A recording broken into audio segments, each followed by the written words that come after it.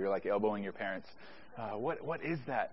It used to be this thing that would arrive on your doorstep with the day's news, and now you just get that online. But newspaper editors would have to sift through all of these stories and decide what was most important and where information belonged. All right, now we're getting it here. And so, as a newspaper editor, where would they put the most important stories? Where would they? Yeah, front page, above the fold, big letters, because that is what was most important. That's what people needed to see first. And as we come to the Psalms, this collection of individual songbooks, they were composed over a period of 900 years. You have Moses, who wrote Psalm 90. And then you have Psalms that were written after the return from exile, somewhere around 400 BC. So you have this large collection of individual songs, and then after they were all written, you had an editor, someone who took these individual psalms and put them in a particular order. And he had a big responsibility of deciding how he was going to present it and what order he was going to present it. So anytime we come to a psalm, we should ask ourselves, why is this psalm right here? And as we get to Psalm 1 and we ask that question, he's beginning Psalm 1, which is actually, I think, in partnership with Psalm 2, to form an introduction to the Hebrew songbook. They are the front page news as you approach this book that is composed of prayer, of worship songs, of praise to God, of just times where you cry out to God, asking, Lord, what is happening right now? I have no idea what's going on, how you're working, but I'm going to trust in you. All of these emotions we normally see in songs, we see that in the book of Psalms, and the editor of the Psalms decided to put all of that, or to put these two Psalms at the beginning, because they make an introduction, and they introduce us to what is most important about the Psalms. The Psalms were written by people who believed in God, and they were written to others and for others who believe in God. And in the middle of life's difficult circumstances, they are intended to give hope and to bring trust in the Lord and in His Word. And when we come to Psalm 1, we see what is most important, and that is to build upon God's Word rather than upon your own wisdom or upon the counsel of others. And as we see Psalm 1, if you look at the title on your, if you have a title above the Psalm in your Bible, what are some of the titles that we have? Talk to me. The two ways. Okay, what else? The way of the righteous and the wicked. Anybody have anything different than that? The righteous and the wicked contrasted. Easy for you to say. Okay. Anybody have anything else? So what we're going to see is this comparison and this contrasting of two different directions. We're also going to see two different descriptions, and we're going to see two different destinies of one who builds upon the counsel of the wicked compared to one who builds upon the word of God. And this is so important as we read in our scripture reading today. The king of Israel, what was he supposed to do? He was supposed to make a handwritten copy of the first 5 books of the Bible. Can you imagine doing that? My hand gets tired just thinking about that. He was supposed to write it, have it checked by the Levites, and then read it how many days? All the days of his life. How important that would be. That would be like asking our president and all of our congressmen and all of our government officials to make a handwritten copy of the Constitution and read it daily. That might be beneficial. But that's how important this was and what God commanded the king of Israel to do. And then, as Moses has passed away and the people are going through this huge change in leadership from Moses to Joshua, what does God instruct Joshua to do? Say, this word that I've given you, you're to focus on it. You are to meditate on it day and night. It's to be what preoccupies you, and you think about it, and you build your life upon it. And what did he promise Joshua? If you do this, you will have success. You will have a prosperous way. Not to say that if you follow the Word of God, nothing else will be right. You can just look at Psalm 3 and see the righteous crying out to the Lord. But let's begin to look at Psalm 1 briefly and kind of talk through it together. There's going to be 3 sections. We'll see 2 directions, 2 descriptions, and 2 destinies. And we'll just look at each 2 verses at a time. So it'll be on the slides behind me if you don't have your Bible. If you have your Bible, look along with me. Beginning in verse 1, it says, "Blessed is the man who walks not in the counsel of the wicked, nor stands in the way of sinners, nor sits in the seat of scoffers. But his delight is in the law of the Lord, and on his law he meditates day and night." So to begin with, the psalmist lays out, hey, there's 2 directions that you can go. One way is to follow the counsel of the wicked. And it's interesting that he kind of has a progression here of, he talks about the counsel of the wicked, in essence of how if you're going to be influenced in your thinking, if you're going to hear that counsel and respond to it, and then what would naturally be next after that would be your actions. Nor stands in the way of sinners. You act based upon what you think. There's a progression there, and then in the seat, nor sits in the seat of scoffers. There's the idea of belonging. Okay, so how you think will impact how you act, and then how you act is going to impact who you belong with, who you are comfortable with, and who you are going to associate with. And it's interesting, he begins this, it says, "Blessed is the man," which is really a way of saying happy. Happy is the man who, and then he doesn't begin with a positive description. All of these negative descriptions of it. Happy is the person who doesn't do this, who doesn't do this, who doesn't do this, which is an interesting way of explaining what a happy person looks like. Usually I would do it the opposite. A happy person, does these things and thinks this way or does it, but there's a blessedness and a joy and a happiness that comes in avoiding things as well. And it says, "Happy is the man, blessed is the man who does not walk in the counsel of the wicked." And that is contrasted with something positive. This blessed individual, this person who is happy, his delight is in the law. And that word for law would literally just be instruction. He delights in the instruction of God, which is going to God's word. For Moses, what he had at that point in time was the books that he had written, the first 5 books. For Joshua, it was the same. But you and I have the Old Testament, the New Testament, and that is what we are to delight in. And his delight is in the law of the Lord. You can say that there should be a preoccupation with God's word, and if you are preoccupied with God's word, there will be a pleasure that comes with that, because your thinking is being transformed. So contrast the wicked man who's being influenced by others who are leading him astray. The righteous person, the person who's blessed and happy, is being impacted by it. His thinking is influenced by God's word. If you keep your fingers here in Psalm 1, you can turn over to the book of Romans, Romans chapter 12, and we'll see the Apostle Paul echoing this same truth in the New Testament. Let's look at Romans 12, verses 1 and 2. Paul writes, he says, "I appeal to you, therefore, brothers, by the mercies of God, to present your bodies as a living sacrifice, holy and acceptable to God, which is your spiritual worship." And then he says, "Do not be conformed to this world, but be transformed by the renewal of your mind, that by testing you may discern what is the will of God, what is good and acceptable and perfect." So what Paul is saying there is we're supposed to test and understand what is the will of God. Well, how do we know that? Do we throw out dice? Do we say, "Okay, Lord, show me a sign.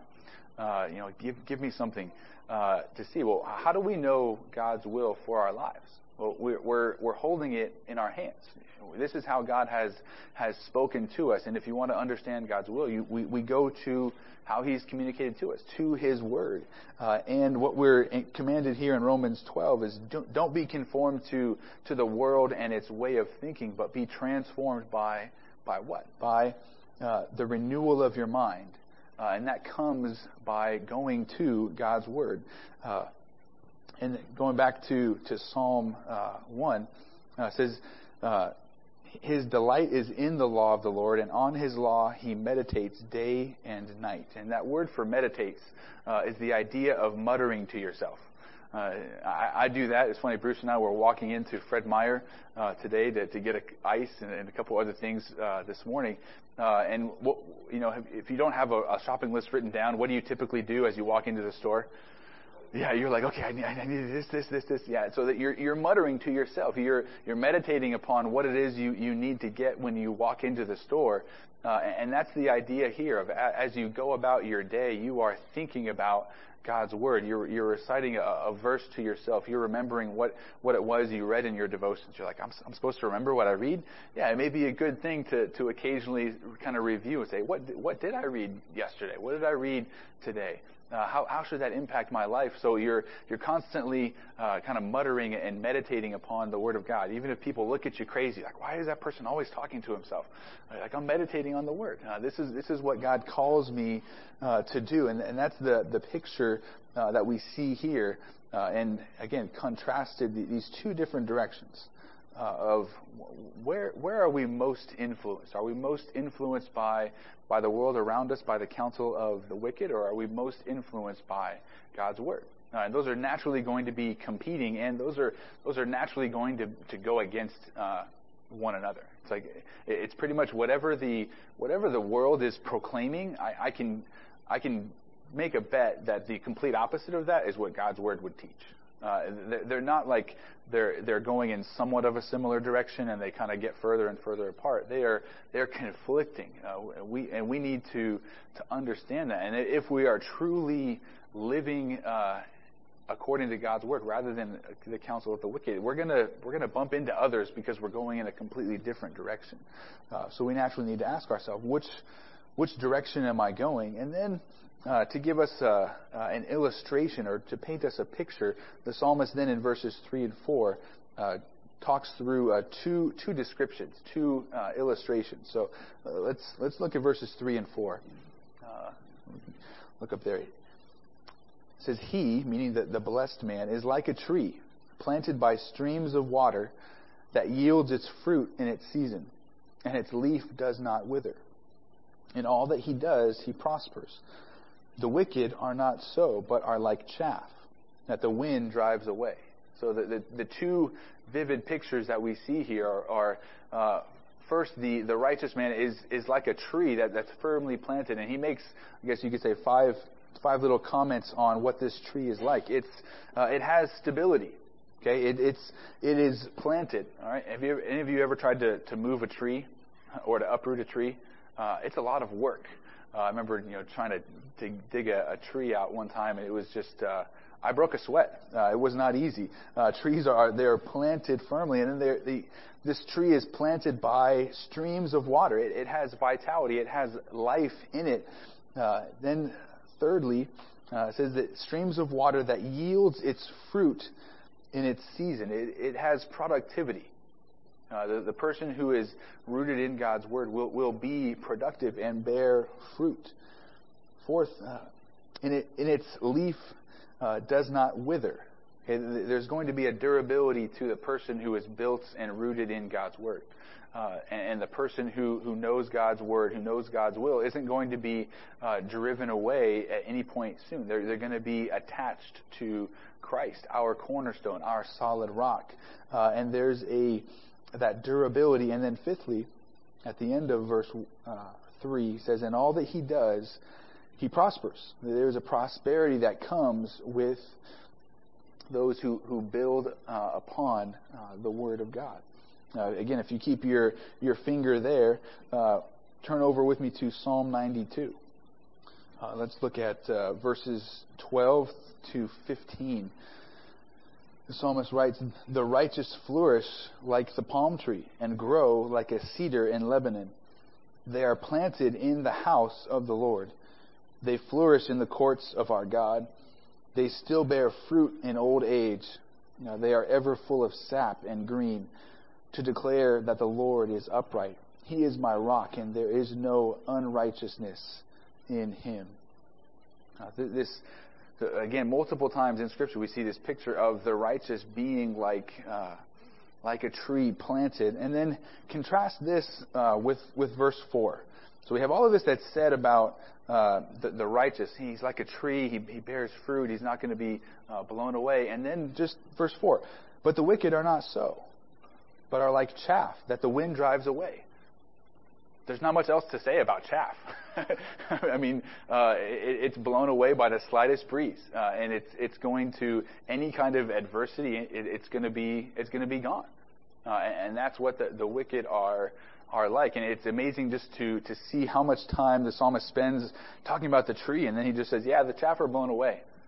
That's about it. We don't need to say much else. And it's again, even that talks about chaff. And what's interesting is we see, again, we can examine our own lives and say, am I usually tossed about or am I usually planted?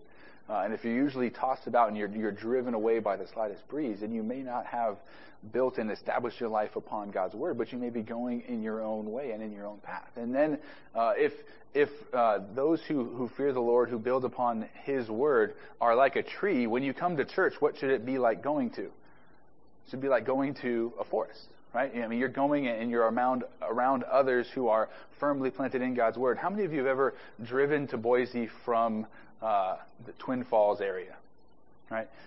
You know what that area looks like coming up here, right? It's what color is it typically? Brown. Yes, it's very brown. Is there a whole lot of trees on the landscape? What does it look like? Yeah, desert, dirt, nothing. But then, as you come into the Treasure Valley, what do you see? You see trees. Well, and where does Boise get its name?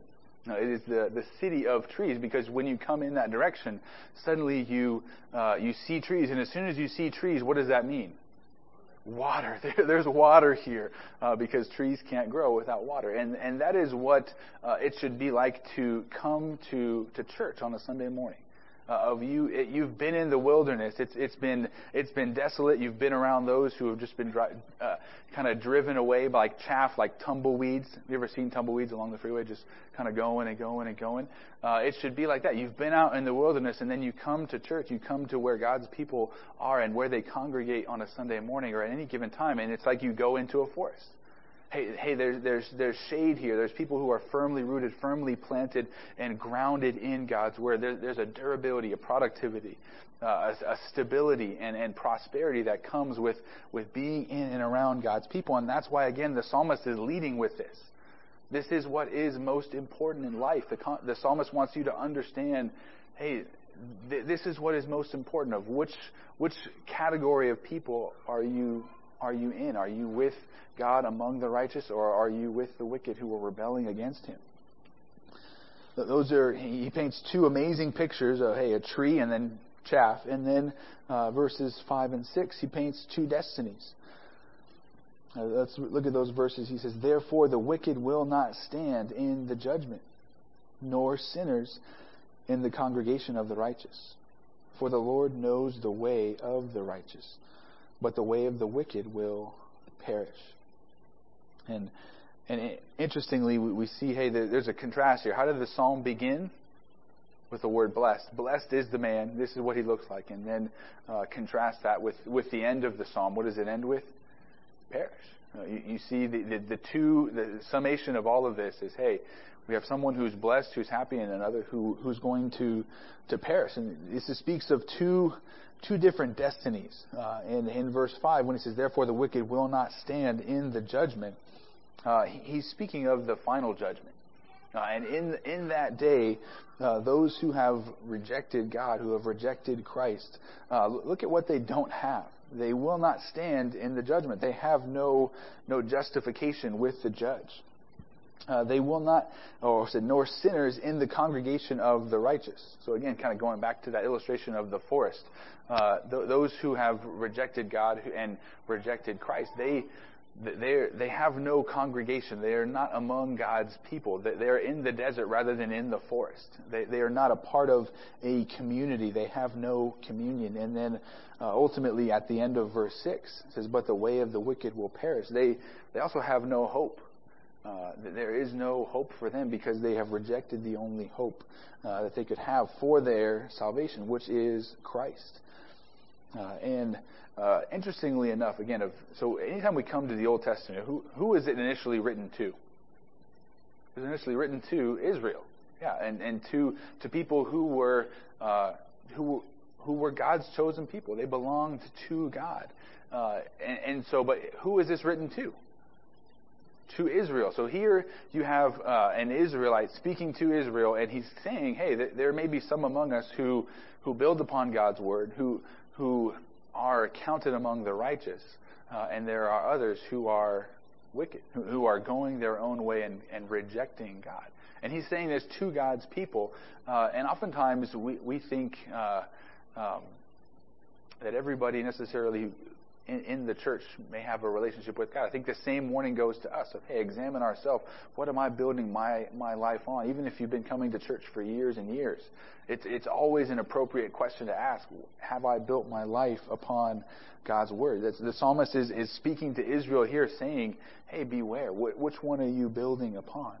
And at the end of this psalm, you can't help but kind of ask yourself, well, where do I stand? Which one am I? Am I counted among the wicked, or am I counted among the righteous? And look at the beginning of verse 6. It says, for the Lord knows the way of the righteous. And that word knows is the idea of always knows.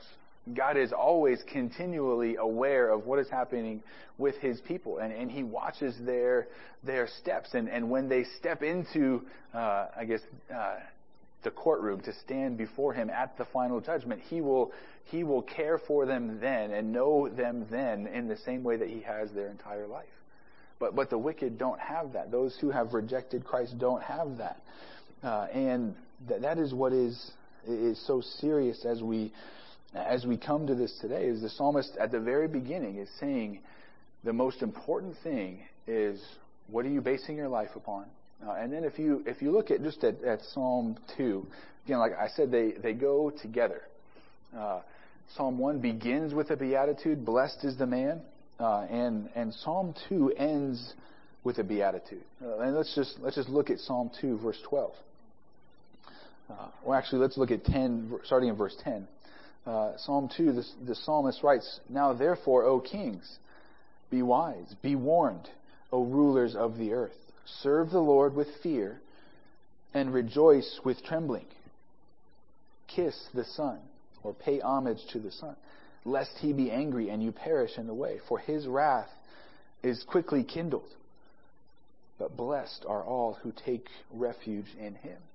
And we'll talk more about that psalm next week, but this reality of the two most important truths that the psalmist wants us to understand is that we need to build our lives upon God's word, and then we need to take refuge in God's Son, Jesus. We need to pay homage to him. We need to kiss the Son in that Hebrew idiom. That is what is most important. And this psalm naturally challenges us with that question of where do I stand with God based upon those two things. Those are the two most important truths, and everything else in the Psalms is going to echo that reality of are you building your life upon the Word? Are you worshiping God? Are you paying homage to Christ as the Son, as God's chosen King, or are you going your own way? What we need to examine that as individuals, but then also, again, like I said, as a church, we need to be that force. We need to be that, hey, when people gather here, even people who aren't familiar with the church, when they come, do they see a forest, or does it still seem like the desert? And as individuals, we need to be basing our life upon the Word, and as a church, we want to base our entire church life on God's Word. It's not my wisdom. I'm not an abnormally wise person. I'm a foolish person. I learn from my own mistakes, or at least I try to. But the reality of as a pastor, as a preacher, I am called to not come up here and speak and present my own ideas, but I'm called to present what God's Word says, to echo what it says to you, because you want to come and hear from God's Word. You don't want to come and hear from me.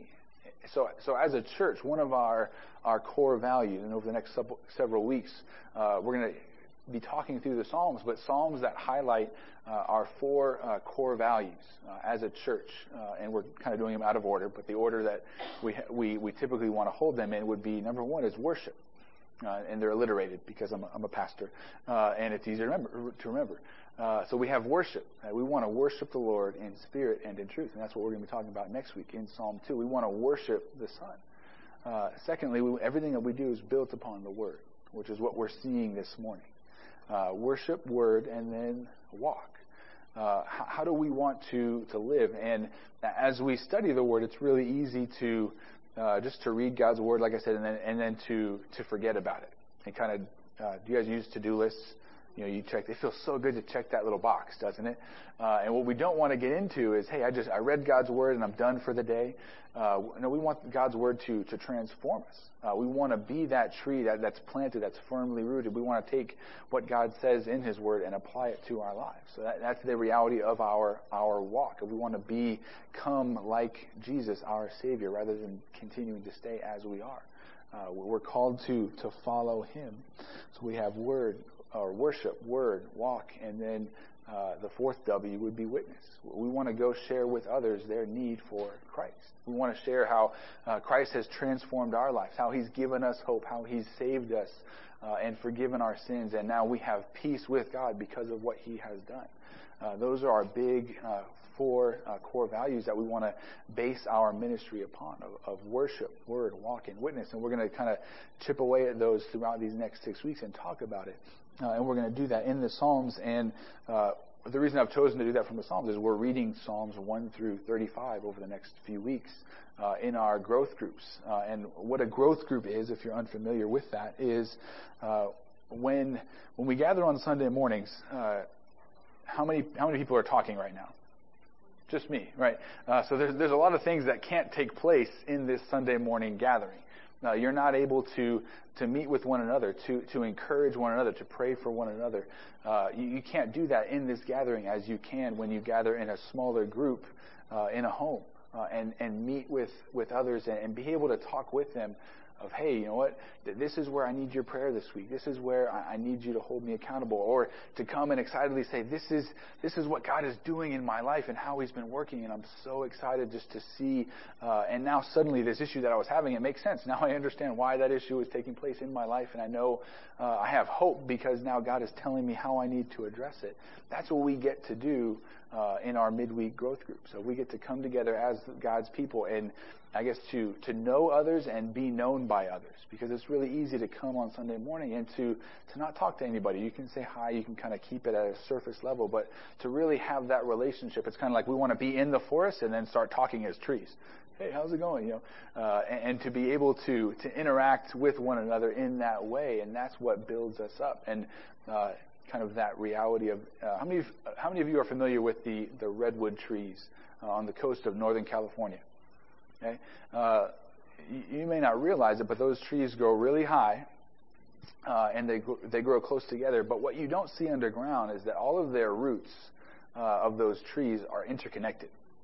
Now, all of those trees are connected to one another underground. You don't see that above the surface, but you see that they're woven together and they're rooted. Not only are they rooted and built up, each individual tree, but they are rooted and built up, and one tree holds another tree and holds another tree, and they all help each other to stand and to have and to be nourished and to survive in that, you know, horrible Northern California weather. With Southern California is so much better. No, I say that jokingly, but just that reality of we should be like that. We should be a forest, but not of individual trees, but ones that are interwoven and interconnected. And that's what we want to be about here at Ambassador.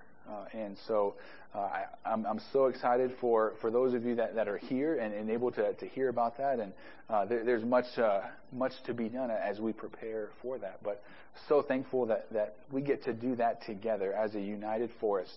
We're like a moving forest and a growing forest. We get to do that together. And would love just to praise the Lord for what we've been able to do this morning. I love the singing that we got to share today and the time in God's Word. And now we get to turn to the Lord in prayer. Let's go to Him now. Gracious God, Lord, we come to you with a desire to praise you, with a desire to thank you and worship you for who you are and what you have done. You have given us life and breath and everything. We owe everything to you, Lord. Additionally, we thank you for your Son, Jesus, your chosen King whom you have sent. And you have sent your King to save us, to rescue us, but not from a physical force, but from an invisible one, sin. You sent your Son to save us from ourselves and the hole that we had dug ourselves into because of our sinful rebellion against you. We thank you for his sacrificial death. We thank you for his resurrection. Lord, as we sang, living he loved us, dying he saved us, buried he carried our sins far away, rising he justified freely forever. And Lord, we now look forward to his coming one day. Lord, we are so thankful for this time together where you have allowed us to worship you, to open up your word. And Lord, I pray that you would help us to build our lives, not upon our own wisdom, not upon the wisdom of the wicked and the wisdom of the world, but upon your word. Lord, help us to encourage one another in that so that we might stand before you in the judgment day, not because of what we have done, but because of what your Son, Jesus Christ, has accomplished for us. Lord, we thank you, we praise you, and we pray all of these things in Jesus' name. Amen.